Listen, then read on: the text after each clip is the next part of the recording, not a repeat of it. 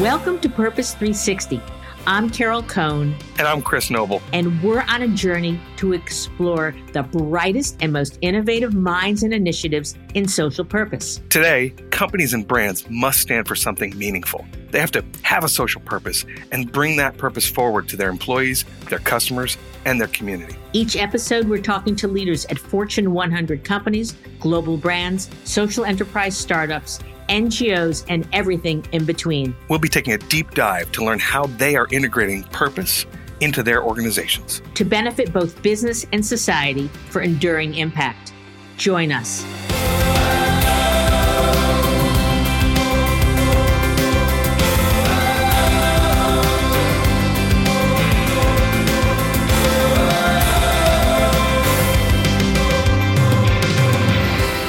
Welcome to Purpose 360, and I am so excited today because I have one of my favorite people in the world that's joining us, Paul Lindley. And Paul has a very interesting background. He's a CPA by training. He was with KPMG for 5 years. Then he moved on to Nickelodeon in the UK, where he was a deputy managing director, and he was there for about 9 years. And then he left to start Ella's Kitchen. Today, now the UK's largest organic baby food company. And Paul's going to share with us his journey because he is an entrepreneur that built a company with purpose at the center. So many of our interviews are about how you take purpose and how you convince your colleagues at a company to join in, to bring their capabilities and their resources. That wasn't the case with Paul. Paul started it at the very beginning. He's also a big supporter of the B Corp movement, and Ella's is a B Corp. He also has other interests now that he's sold Ella's, and we're going to talk about that. So, Paul, welcome to the show, and I'm just so thrilled to have you. Hi, Carol. Thank you so much. You've certainly done your research there. I didn't recognize myself for a minute, but all true. It must mean I'm getting too old. Oh, no. Because at your heart, you understand all of the learnings from a toddler. And we're going to talk about your book a little bit called Little Wins, The Huge Power of Thinking Like a Toddler. You'll never forget that great creativity. But I'm just curious, you grew up in Zambia. You took the accounting track. How does someone mesh all of these wonderful education and curiosity to become the founder of the UK's largest organic baby food company? Yeah, I ask myself that sometimes. I don't know. I've been blessed and cursed with having both the sort of maths and logical and sort of that side of the brain way of looking at life, but also a creative way. And so I've ebbed and flowed between creativity and between sort of numbers and logic and the business side of things. And that's really helped me make the best use of my skills when I became an entrepreneur, which was in my mid-30s. But until that point, I'd either done CPA stuff, which was very right side of the brain. Okay, so let's talk about that moment when you were sitting in your kitchen and Ella was very young. And where did that germ of the idea for Ella's Kitchen come from? Well, that's right. The whole company is named after my daughter. And I think, so much of success in life is due to adapting and building on your own experiences. I'd got to a point in my life where, as you said, it was a CPA, so I was very strong and comfortable with business plans, but I had an idea. I'd worked for Nickelodeon for a long time. I'd seen that brand being a fantastic advocate for children first, and I had also come across a lot of the statistics and the information around how our children are getting less healthy by generation every single year because and it was seen that television was being blamed for it. So sitting at Nickelodeon, I got a whole insight into kids' health, kids' development, and I sort of put a few things together. I'd got a business experience. I'd built a brand at Nickelodeon in the UK. I had an idea of building a food brand that, like Nickelodeon, was all kids first, but for a parent's point of view, was healthy, organic, nothing added, and helped the weaning process.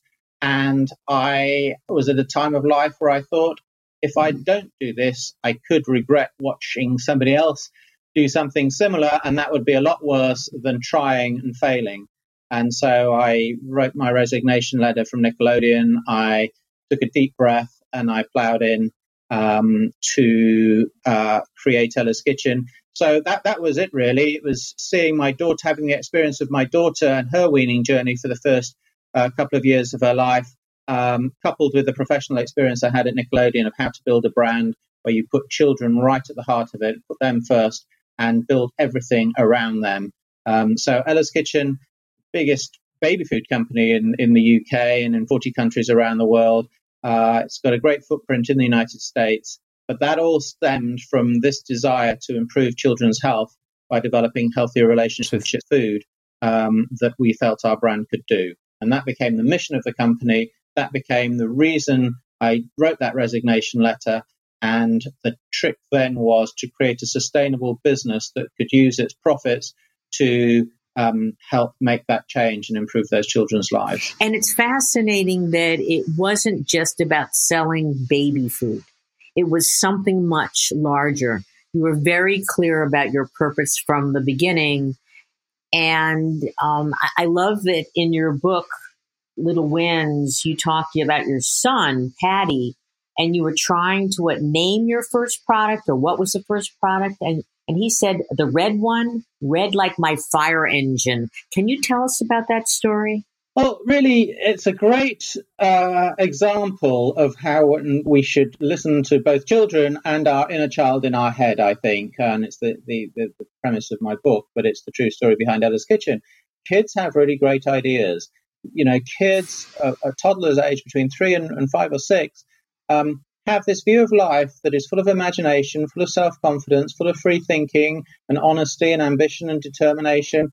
I argue that we should grow down more to think like that again. And I give in my book some examples of businesses that have grown directly because of children's thinking. And I can talk about the Mr. Men books, which came from a child's idea. I can talk about Polaroid cameras, which came from another child's idea. And I can talk about Ella's Kitchen and the way that we named our very first product, the red one, because a 4-year-old little boy, my son, that's what he automatically pointed to when I asked him which his favorite was. And that little bit of insight meant that we called it that. It became our bestseller. It's still our bestseller. And it really resonates, really true in business terms, thinking about your consumer first and listening to them. But in a much wider sense, it's that joy I feel and the little boy inside of me that says, yes, we should, that innocence and that free thinking and imagination that children have can be so relevant to the way we find solutions to the problems in business, in our personal lives, and much bigger in society.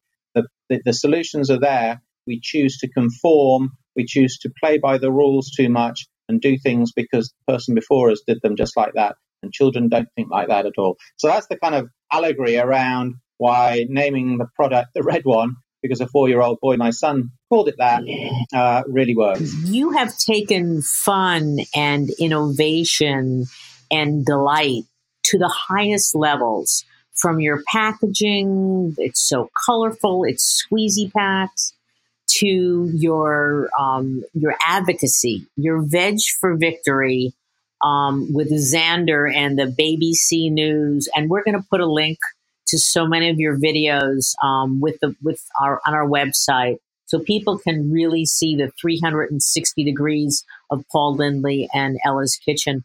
But can you talk about the importance of not only the advocacy and why that helps to build a purpose brand, but also the branding of it, because they're all intertwined? Yeah, I can. And perhaps best to explain that by broadening it about a little bit about and why I started my own business is because I had an idea that I thought society could benefit from. In that I found a way that I thought children could eat better, therefore be healthier, therefore be happier, therefore contribute to our society better as adults, and kind of win-win. That's and when you think about it, that comes down to me as to why we exist, to improve the world for our children. Now, if you take any business then in that context, the point of business must be to improve society. The point of anyone buying anything from any business, whether it's a cup of coffee or whether it's a big airliner or whatever, then people only buy because they think it's going to improve their life. The heart of business is people. It's not money. That's my fundamental belief. And understanding what motivates people to invest in you or to work for you or to buy from you is the trick to a successful business. Of course, and with my CPA hat, I would think of this, you need to have a sustainable business model. But business models, any action plan, are delivered by people. And if you're an investor, you look at the business plan and you think, okay, that's a business plan, that could work. Are these the people that can make it work? When you apply for a job in a company, you must be thinking, yes, there's a salary there, but I'm spending 6, 7, 8, 9, 10 hours a day with these people at this company, delivering a mission and a purpose that may hopefully overlap with my own vision in life. I want to enjoy myself. I want to be at this work. And your question was really about brand, Ella's Kitchen as a brand, but I'm sort of saying any brand starts from the inside and works out. You can't just say, okay, we're going to say to the external world, we're going to do an advert, we're going to try and persuade people who want to buy from us that we stand for this, this, and this, and it will improve their lives by this, this, and this, and therefore they should buy it. We've got to live that. It's not authentic. It won't work unless we're living those values and that brand value internally in our culture and in the environment that we work in. And therefore, that's all to do with people. So building a business with a people-centered approach, the money follows that, and you get trust, and you can build prosperity, and you can do good with that prosperity. We certainly understand that the employee today is so important. They're your life's blood. So thank you for really focusing on that. Advocacy is also part of the success of Ella's. Can you talk a little bit about Veg for Victory and averting a recipe for disaster, and why it's important to create an ecosystem around the product and your purpose? Yeah. And the short answer is that one word, trust. It builds trust. One, it's the right thing to do, and secondly, it builds trust. If we are true to our vision and mission of improving children's lives by developing healthy relationships with food, we can take a very narrow view of that and say, okay, we can create great products that will ask people to pay for. And we can take a wider view and say we can create great products, people will pay for them, we'll make some profits, and with those profits we can reach other people who can't or don't have the opportunity to buy our products, and we can make a bigger impact. And that's where advocacy comes in. We have got the trust of our consumers, we've got the credibility of our position in the industry and in families' lives to be trusted. And I believe we, as businesses like that, have a responsibility then to act and to use that credibility for good. And I think it's morally that's the right thing you've got to do if you want a better society. But I also think it's in the economic best interest of brands that can show that they are fulfilling their mission and their purpose by something that's wider than just selling their products or services. And so you, Paul, you created the greener paper that you presented to the NHS. Can you talk about that? I want to put it in the context that, I founded Ella's Kitchen, extremely proud of that. I ran it for 8 years. I was chairman for 4 years, and I stood back, and I'm not involved in the company at all for the last 6 months. So when I say we, I'm not technically involved in the business anymore. My heart is. My my head and and any sort of contractual relationship isn't. But what I'm so relieved and grateful and proud of is that the vision that I had for the company has flowed through with successor as CEO and the management team now. I think it's the easiest to explain by saying our mission is to improve children's lives and develop healthy relationships with food. We can easily do that with the products that we create and sell and make a margin on and make profits from. Then what do?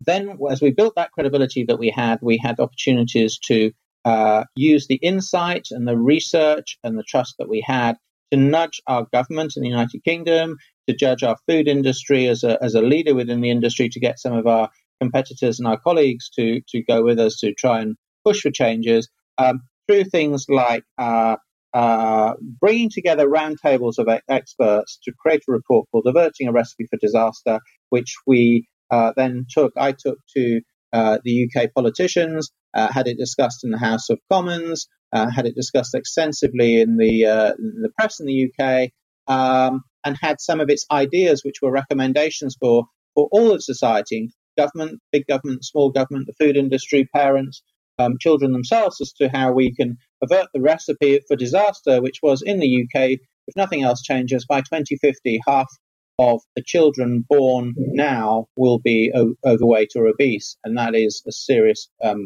has serious consequences for our society and our economy.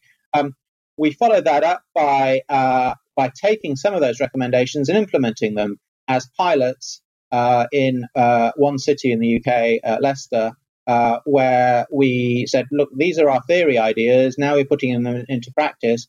There is a relatively small amount of budget we've put in as a relatively small company. Government, now you can see what the impact of this has been, and you can scale this across our country. And there's 2 or 3 things that the political parties in the UK adopted in their manifestos from recent general elections on the results of some of the things that we could amplify through the pilot that we did. You talked about Veg for Victory. Our experience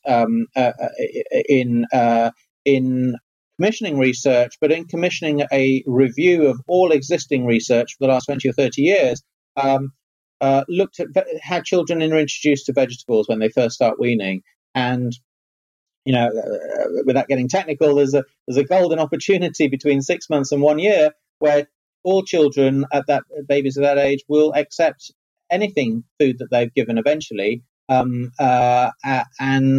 it's persistence from parents that are needed with vegetables to get their kids to want to eat them. But once they do, they'll have a lifetime of eating them, and they have much less chance of becoming fussy eaters. So we did a whole campaign, including our own products for Just Vegetables products for babies, of which nobody else did, only vegetable ones. But we also went to our government, again in the UK, and the National Health Service that we've got, and tried to persuade them to change their guidance for weaning through our health service to promote vegetables earlier in life. My name is Xander Van, reporting live for BBC News. Here I am opposite the Houses of Parliament in London. It seems the city has been taken over by delicious vegetables. Little ones are taking ginormous building blocks made out of all sorts of scrawny veggies to government, and they say veg first. The little ones want to give something to the very important people at the Department of Health. It's Ella's Kitchen's Greener Paper, and it's all about giving little ones lots of yummy vegetables during weaning. Stay right there. I'm going to investigate to find out more. We've got we did that privately and sort of one-to-one with decision makers, but we also did it publicly with our consumers through products, but also through the touch points that we have. For example, our Veg for Victory campaign on YouTube and through social media reached millions of people. And there's some very clever and funny videos around Winston Churchill, or Winston Churchill, as we called him in our videos, and his famous speeches, which we sold a serious message with fun and humour to over 1 million people. Winners of the free world, tea time is upon us, and I say nothing but veg. Not just today or tomorrow, but for a whole 2 weeks. And when our tummies are full, the nation will say, this was their finest tea time. Veg for victory. Yeah, I mean, you're creative, and I just urge listeners to watch these videos. I love it when you're being interviewed by Xander, who's how old, 6 or 7, and you've got a broccoli as your microphone, and you go veg first, veg frequently, veg and variety, which I think is, and Winston Churchill, hysterical. So the creative is fantastic. So the company grew; it doubled and tripled in sales every year. What was the impetus to seek a sale? And eventually, that was Hain Celestial in 2013. That's a very intimate decision for an entrepreneur. Yes, and a very risky one, and one that you could regret the rest of your life, or the one that could be the thing that changes your life. And for me, it came about, funny enough, through our business in the United States. You know, we did extremely well in the UK. We've done extremely well in Europe, the mainland Europe, and we were courted by some of the major retailers in the United States to come and set up an operation in the US. And we did that, and we grew. You know, the US, obviously a huge market, obviously a complicated market in size, logistics, legislation, and highly entrepreneurial and fast moving. So we found that we were in a competitive situation with others that had been inspired by what we were doing, had their own ideas, and were growing very fast with significant investment behind them. And you know, we began to think, you know, that these guys, our competitors, are fully focused on the US. We are dedicated to the US, and you know, had set up a whole company and production and infrastructure, and were US based. But we had operations in the rest of the world. And as a very small company, you know, not taking an eye off the US market when our competitors had 2 eyes on the US market became something that I began to think a lot about. And I thought we need a US, you know, a big partner to be able to compete. And that's fundamentally why I sold the company. I sought somebody that could protect our US market, that could add to the opportunities we have to further scale our businesses, but crucially, that thought about the world in the same way, and could protect the mission and build and scale the mission as well as the profits within the company. And I found that within Hain Celestial. And for our listeners who may be at that size where they need that next jump, how did you pick Hain Celestial? And more so, how did you know that they would respect your values and character and mission? Isn't there a story that I read about, you know, looking across the table and looking, I don't know who's negotiating it, in the eye, and really having a sense? I don't know if that was Erwin. I think, you know, as we went through the whole process around sale, I liken it a little bit to a horse race with jumps in it. And I felt as though there were 3 jumps that we had to do in this race, and take them in order that were all around the word value. So first of all, it wasn't the value of the company. That was the second jump. The first was the values of which the acquirers we were speaking to had and stood by, and had evidence that they, you know, that's what they really believed in. Did any of the potential acquirers overlap with the way we see the world, and how our business could use its position to be a force for good and to improve children's lives and their relationship with food? And Hain Celestial came through that. You know, it's an entrepreneurial company. It's built brands that have a purpose. Earth's Best was in its stable, which had a not dissimilar story from Ella's Kitchen, and had been with them for a good 10 years by the time we were speaking to them, and had been successful yet kept its mission. So values, I would recommend anybody who wants to sell a business and ensure that its legacy stays or wants to be involved in some way, values first. Second hurdle was value. Obviously, we were very proud that we built a business. We felt it had a value, and we wanted to ensure that we were paid that value that we'd helped create. And the third hurdle then was added value. What would the business that acquires us add value? How would they do that?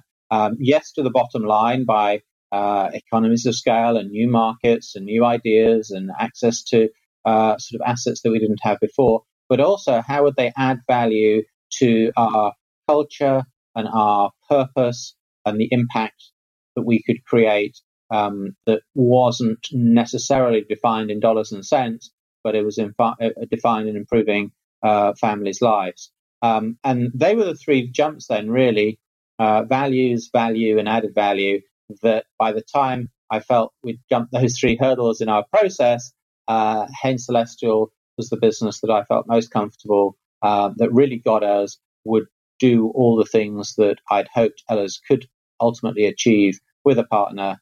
And very happily, over 5 years ago now, became part of the Hain Celestial Group. And the sales of the company, I've read that they are almost 200 million around the globe recently. Yeah, they're over $100 million. They're somewhere between those two numbers, continuing to grow every year. Certainly in the UK, going from a startup, on my kitchen table, trying to get our first listing, to within 7 years, the biggest, not just organic baby food, but baby food business in the UK. So the UK, which has about 66 million people, we have a 36% market share, something like that, of all baby food sold. And it's in 40 countries around the world. It's got 4 best-selling cookbooks, which again is a revenue stream. Yes, it's a branding. It's an ambassador for our brand. But fundamentally, we decided to do cookbooks, which is around scratch cooking, which is sort of kind of competitive with. You may think of it as competitive to selling pre-prepared baby food. We honestly believe that having an interaction with food, knowing where it comes from, how it's prepared, being involved in the process, will make children more susceptible to trying new foods. And therefore, we felt that we should write cookbooks that had fun recipes, that involved games and things with the kids as they wrote shopping lists, visited the store, did some of the cooking, and were proud to show what they could make with healthy recipes that created from scratch foods, and not worry about, well, my goodness, if they're doing that and they're not buying our products. Yeah, your view of having, just not being about selling product, but truly about the entire category and education is just marvelous, and it's a very forward-thinking attribute for a leader. I have to again point our viewers to the videos you have online. The weaning videos are hysterical, because some of the babies, and I'm sure this is true, they have more food around their face and on their bibs. I know one of your parents said, you got to have bibs, a lot of bibs. And you had men and women and such. Those are just priceless. And so they're just terrific. Paul, I'd love to turn to to your book, Little Wins, The Huge Power of Thinking Like a Toddler. And, you say in the book, toddlers see the world differently, act on their instincts, and pursue their goals with rigor and determination. Can you give us some insights? Why did you write the book? And what can adults, what can we learn by growing down versus growing up?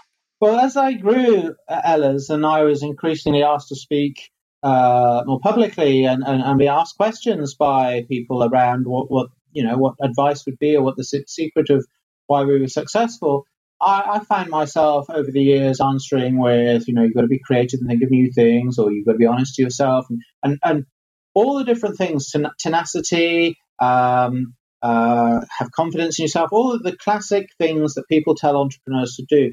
I began to overlap them or realize what I was saying was the things I was seeing through our consumers when they came in and tried our food, or when we worked with the close families that we worked with in trying to understand how we could better serve them. And I began to suddenly say, well, actually, the way you can build your best business is to think like a toddler, because when we develop a new product, we extensively test it with young children, and they don't mess around in terms of telling you whether they like it or not. If they don't like it, it will be thrown on the floor and up the walls. And if they love it, they will literally shake with excitement and have it all around their mouths and in their mouths and really demand for more. And so I just took inspiration from children. Now, then I began to think, you know what? I think I'm grey-haired and I'm in my 50s, and I'm seen by some as this business person. Yet what I feel in myself is no different than I felt like when I was a young child, and the wonder I have when I see something new, and the wonder I saw in my own children's eyes when they were little. And I began to listen to their questions and look at the way they interacted with each other and saw the world. And I thought, my goodness, I'm glad I got a little bit of that. I think it's what helped create Ella's Kitchen and made it different, but I wish I had more. So my book really says we were all the best version of ourselves that we were ever is when we were 3, 4, and 5 years old. When we were at that age, we had just learned how to smile and to walk and to talk and to play. And we'd learned a whole load of skills in that very short 2 or 3 year period, from being a baby that cries and can't move to being an articulate toddler who can ask questions about how the world is and why it is, can run around and explore the world, and can learn so much every single day, and take nothing for granted or the rules for granted. And it all sort of envelops in a creativity that they have that I think we're sorely lacking in our world now. I take a lot of inspiration in the book from the person that's given the most ever watched TED Talk, which is a British guy called Sir Ken Robinson, whose TED Talk was Do Schools Kill Creativity? And other research that he's done shows that when you take a 3 or 4 or 5 year old, they can fundamentally think divergently, and that's how they think. That's how they get through their days, thinking divergently, moving from concentrating on one thing to another, to another, to another.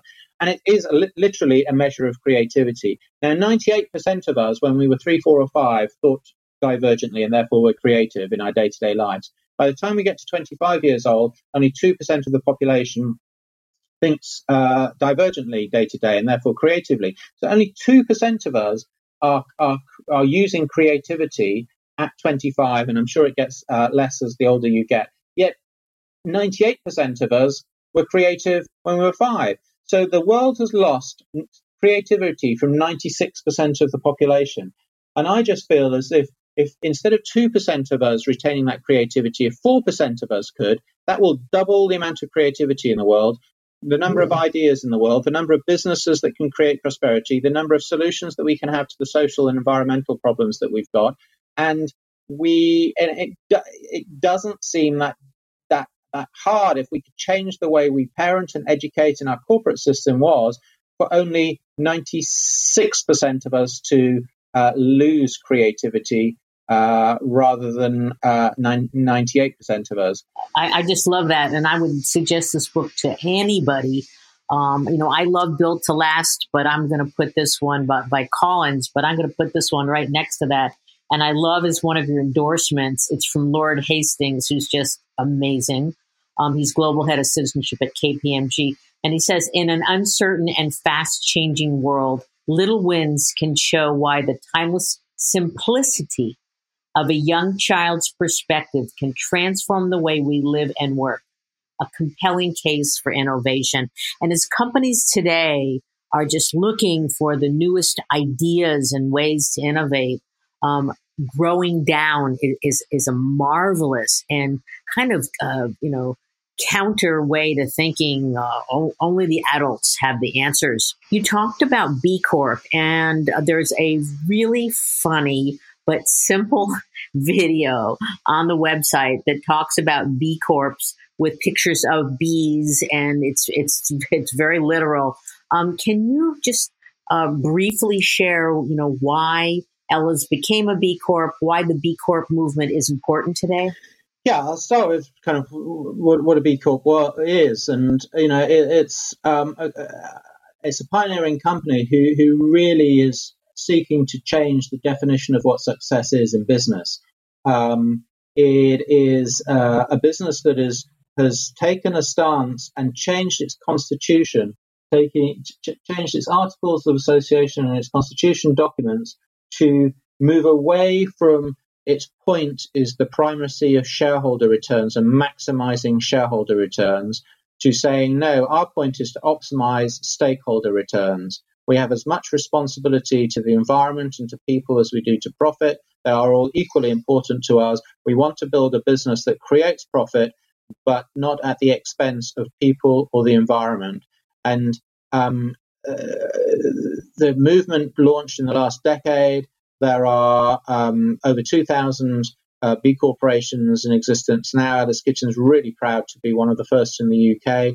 Joins a band of variety of different companies, from very small entrepreneurially led, completely mission focused companies to very established, huge companies like Danone and Unilever, public companies that have found a way to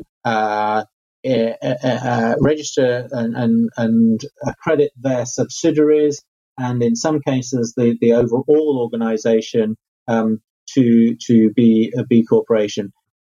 That I can see from the growth of B Corps across the world. I can see from the growth of other mission-led businesses that they're successful. I know in the UK, where the food industry grows by 0.5 percentage point a year, B corporations are growing by 14%, and that's the same. And it's not these tiny companies that are growing. It's big companies like Unilever Brands and like Danone itself. So, I think, I spoke a little bit earlier about the evolution of capitalism. I think it is happening because the young generation that are coming through, that are the key employees, the key innovators and entrepreneurs, and already the majority of consumers around the world, and the consumer purchasing power that they are demanding that from the companies, that they act in a way that is responsible, is sustainable, and lives with the values that generation has. Terrific. So as we unfortunately have to wind this down, what's next for Paul Lindley? I know that you've left Hain Celestial. You had the role of chairman for Ella's, and you're doing some really exciting things. So I'd love you, for our listeners, to tell them, what is your purpose, and then what are you doing what's next for you? I talked a lot about having a mission for a business and having a purpose for a business, and I've self-reflected about, well, what is my personal one? And I've just got this belief that we can build communities and businesses and societies that are richer in opportunity, in compassion, and in ideas. And that's when I kind of work that out. We've got the capacity as people to increase the opportunities for other people, the compassion for other people, and the ideas that we can generate to improve our world. And I thought this can fundamentally happen through business, which is the only mechanism that we've got to create prosperity that can pay for some of these ideas. So I gave myself the opportunity to free my time and my thinking and up to get involved in a wider number of things than just the business that I created. So now I'm trying to do those things through social businesses and social enterprises. So, for example, I'm an investor. I'm on the board of a business called Toast Ale, which is craft beer, fantastic, delicious craft beer. But in each bottle, there is a slice of a fresh surplus bread. And the whole ethos of the company is that we've got a food waste problem in this world, that the majority of that food waste is it comes from bread that's not eaten. 44% of the bread that's baked in the United States today will not be eaten. It will be thrown away. So if we can get that bread before it's thrown away, while it's still fresh, and we can take it and make beer from it, and recycle it into the supply chain again. And then if we can take all the profits from the business that we've created by adding the value of a great product, giving the value of great employment and love and learning and legacy leaving of the employees, and we can make profits, we dedicate those profits back to a charity that addresses food waste. And we've even found a unique way of encouraging investors to invest for good with something called Equity for Good that we've got, where investors pledge that all the upside that they get from their investment that they will dedicate to good, whether that's in social impact investing or charity giving. It's up to them, but we have scaled our first series of investment around people that want to invest that way. So that's in business. I'm also a trustee and on the board of Sesame Workshop, which is an iconic 50 years old next year media company, obviously, that is right at the heart of American childhood and increasingly around the world childhood. And then out of business, I've tried to use business principles and entrepreneurial principles, risk-taking, creativity, thinking like a toddler, and not in the box. In areas like I chair London's Child Obesity Task Force, which the Mayor of London appointed me to look at ways where we can address this really significant problem in the UK and in London specifically, where 40% of our young people are either overweight or obese already. And it's highly poverty skewed. And what can we do about the environment in London that we can change? And part of it will be encouraging entrepreneurs to come in with healthier businesses that serve healthier options, or use technology in a way that can help people live their lives more healthy, as well as changing infrastructure and advertising opportunities and things to nudge our society to a healthier lifestyle. I'm using entrepreneurial skills there. So I have a varied life, but I fundamentally believe that individuals can make differences, that we can make little ripples all over the place, and when a few ripples come together, they start to create a wave, and waves can, break down the status quo and bring great change. I believe, as I've said already through my book, Little Wins, that the ideas that we need to make the changes that we have to create a better society are already there. It's finding them. It's for having the courage to see them through. The future is already here. With one of my heroes, Professor Muhammad Yunus, is one of the founders of Social Enterprise. He's got a great quote about the future is already here. It's just hidden. That there will be an idea somewhere in the world today that, if by design or chance gets found, it can quickly be used to scale change, whether that's impact change for individual people's lives, or it's monetary change in scaling a business.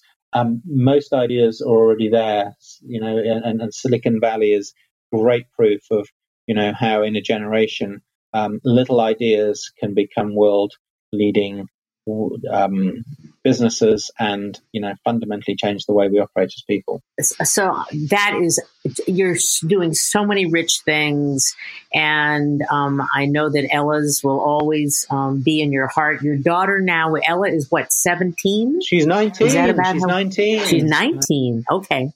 And I'm sure that you're going to want, there's another Cone when I sold Cone. So I always, encourage them to do the best research, because my name's out there all the time. So I certainly understand. In closing, Paul, where can people get more information? Well, if they're interested in and the things I'm involved with and why I'm involved with them and the impact that those things are making, then I have a website which is paullindley.uk. When I look back, one of the most singularly changing few minutes of my life was when I came across a marriage certificate for my great-great-grandparents who were married just over 100 years before I was born. And I was so pleased to find this. And I found they were farmers and they were in a rural part of England, and I got their names and how old they were. And then I saw how they signed their marriage certificate with X's because neither of them could read or write just 100 years before I was born. And I just thought, what opportunities did they miss out from? What ideas did they never get to seed in their brains, or if they did, to see through because they couldn't communicate or read or learn? How many jobs didn't they find because they couldn't find a way to find that job that they loved? I look at myself, I can see their children. I've seen photographs of their children who look like me, their sons that look like me. And I just so clearly can relate to the fact that I've just lucked out in being born at the right time and taken the opportunities that I had. And how many other people around the world are prevented for whatever reason from maximizing the opportunities that they had? And that's such a loss for individual lives, but it's a massive loss for our countries and our societies and the communities that we live in. And so what drives me every day is kind of climbing new mountains and not believing that the repository of ideas in the world is limited. It is unlimited. We don't. What is limited is our time and our ability, and therefore our focus. And if we can each pick things to focus on, dedicate our time to it, we'll enrich our own lives. We'll enrich the society that we live in, and we can do that through business and business principles in other areas. And that's what I get out of bed for every day, that optimism that we're not done yet, and that an idea that I hear today, I can encourage people to amplify, and it may be the thing that changes the way that our societies live. Well, that's fantastic. And perhaps by growing down and using thinking to be like they were a toddler, that's one great way to come up with amazing ideas. I have to say, I'm going to thank you so much for this interview.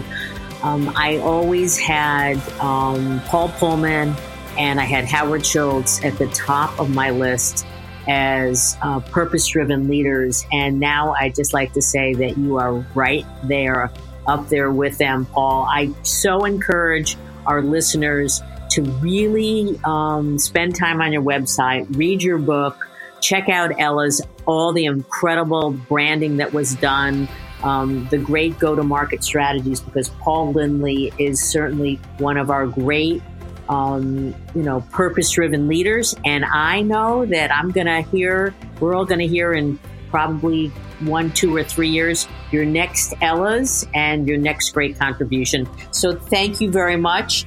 And I'd like to end and ask everyone listening, what is your purpose?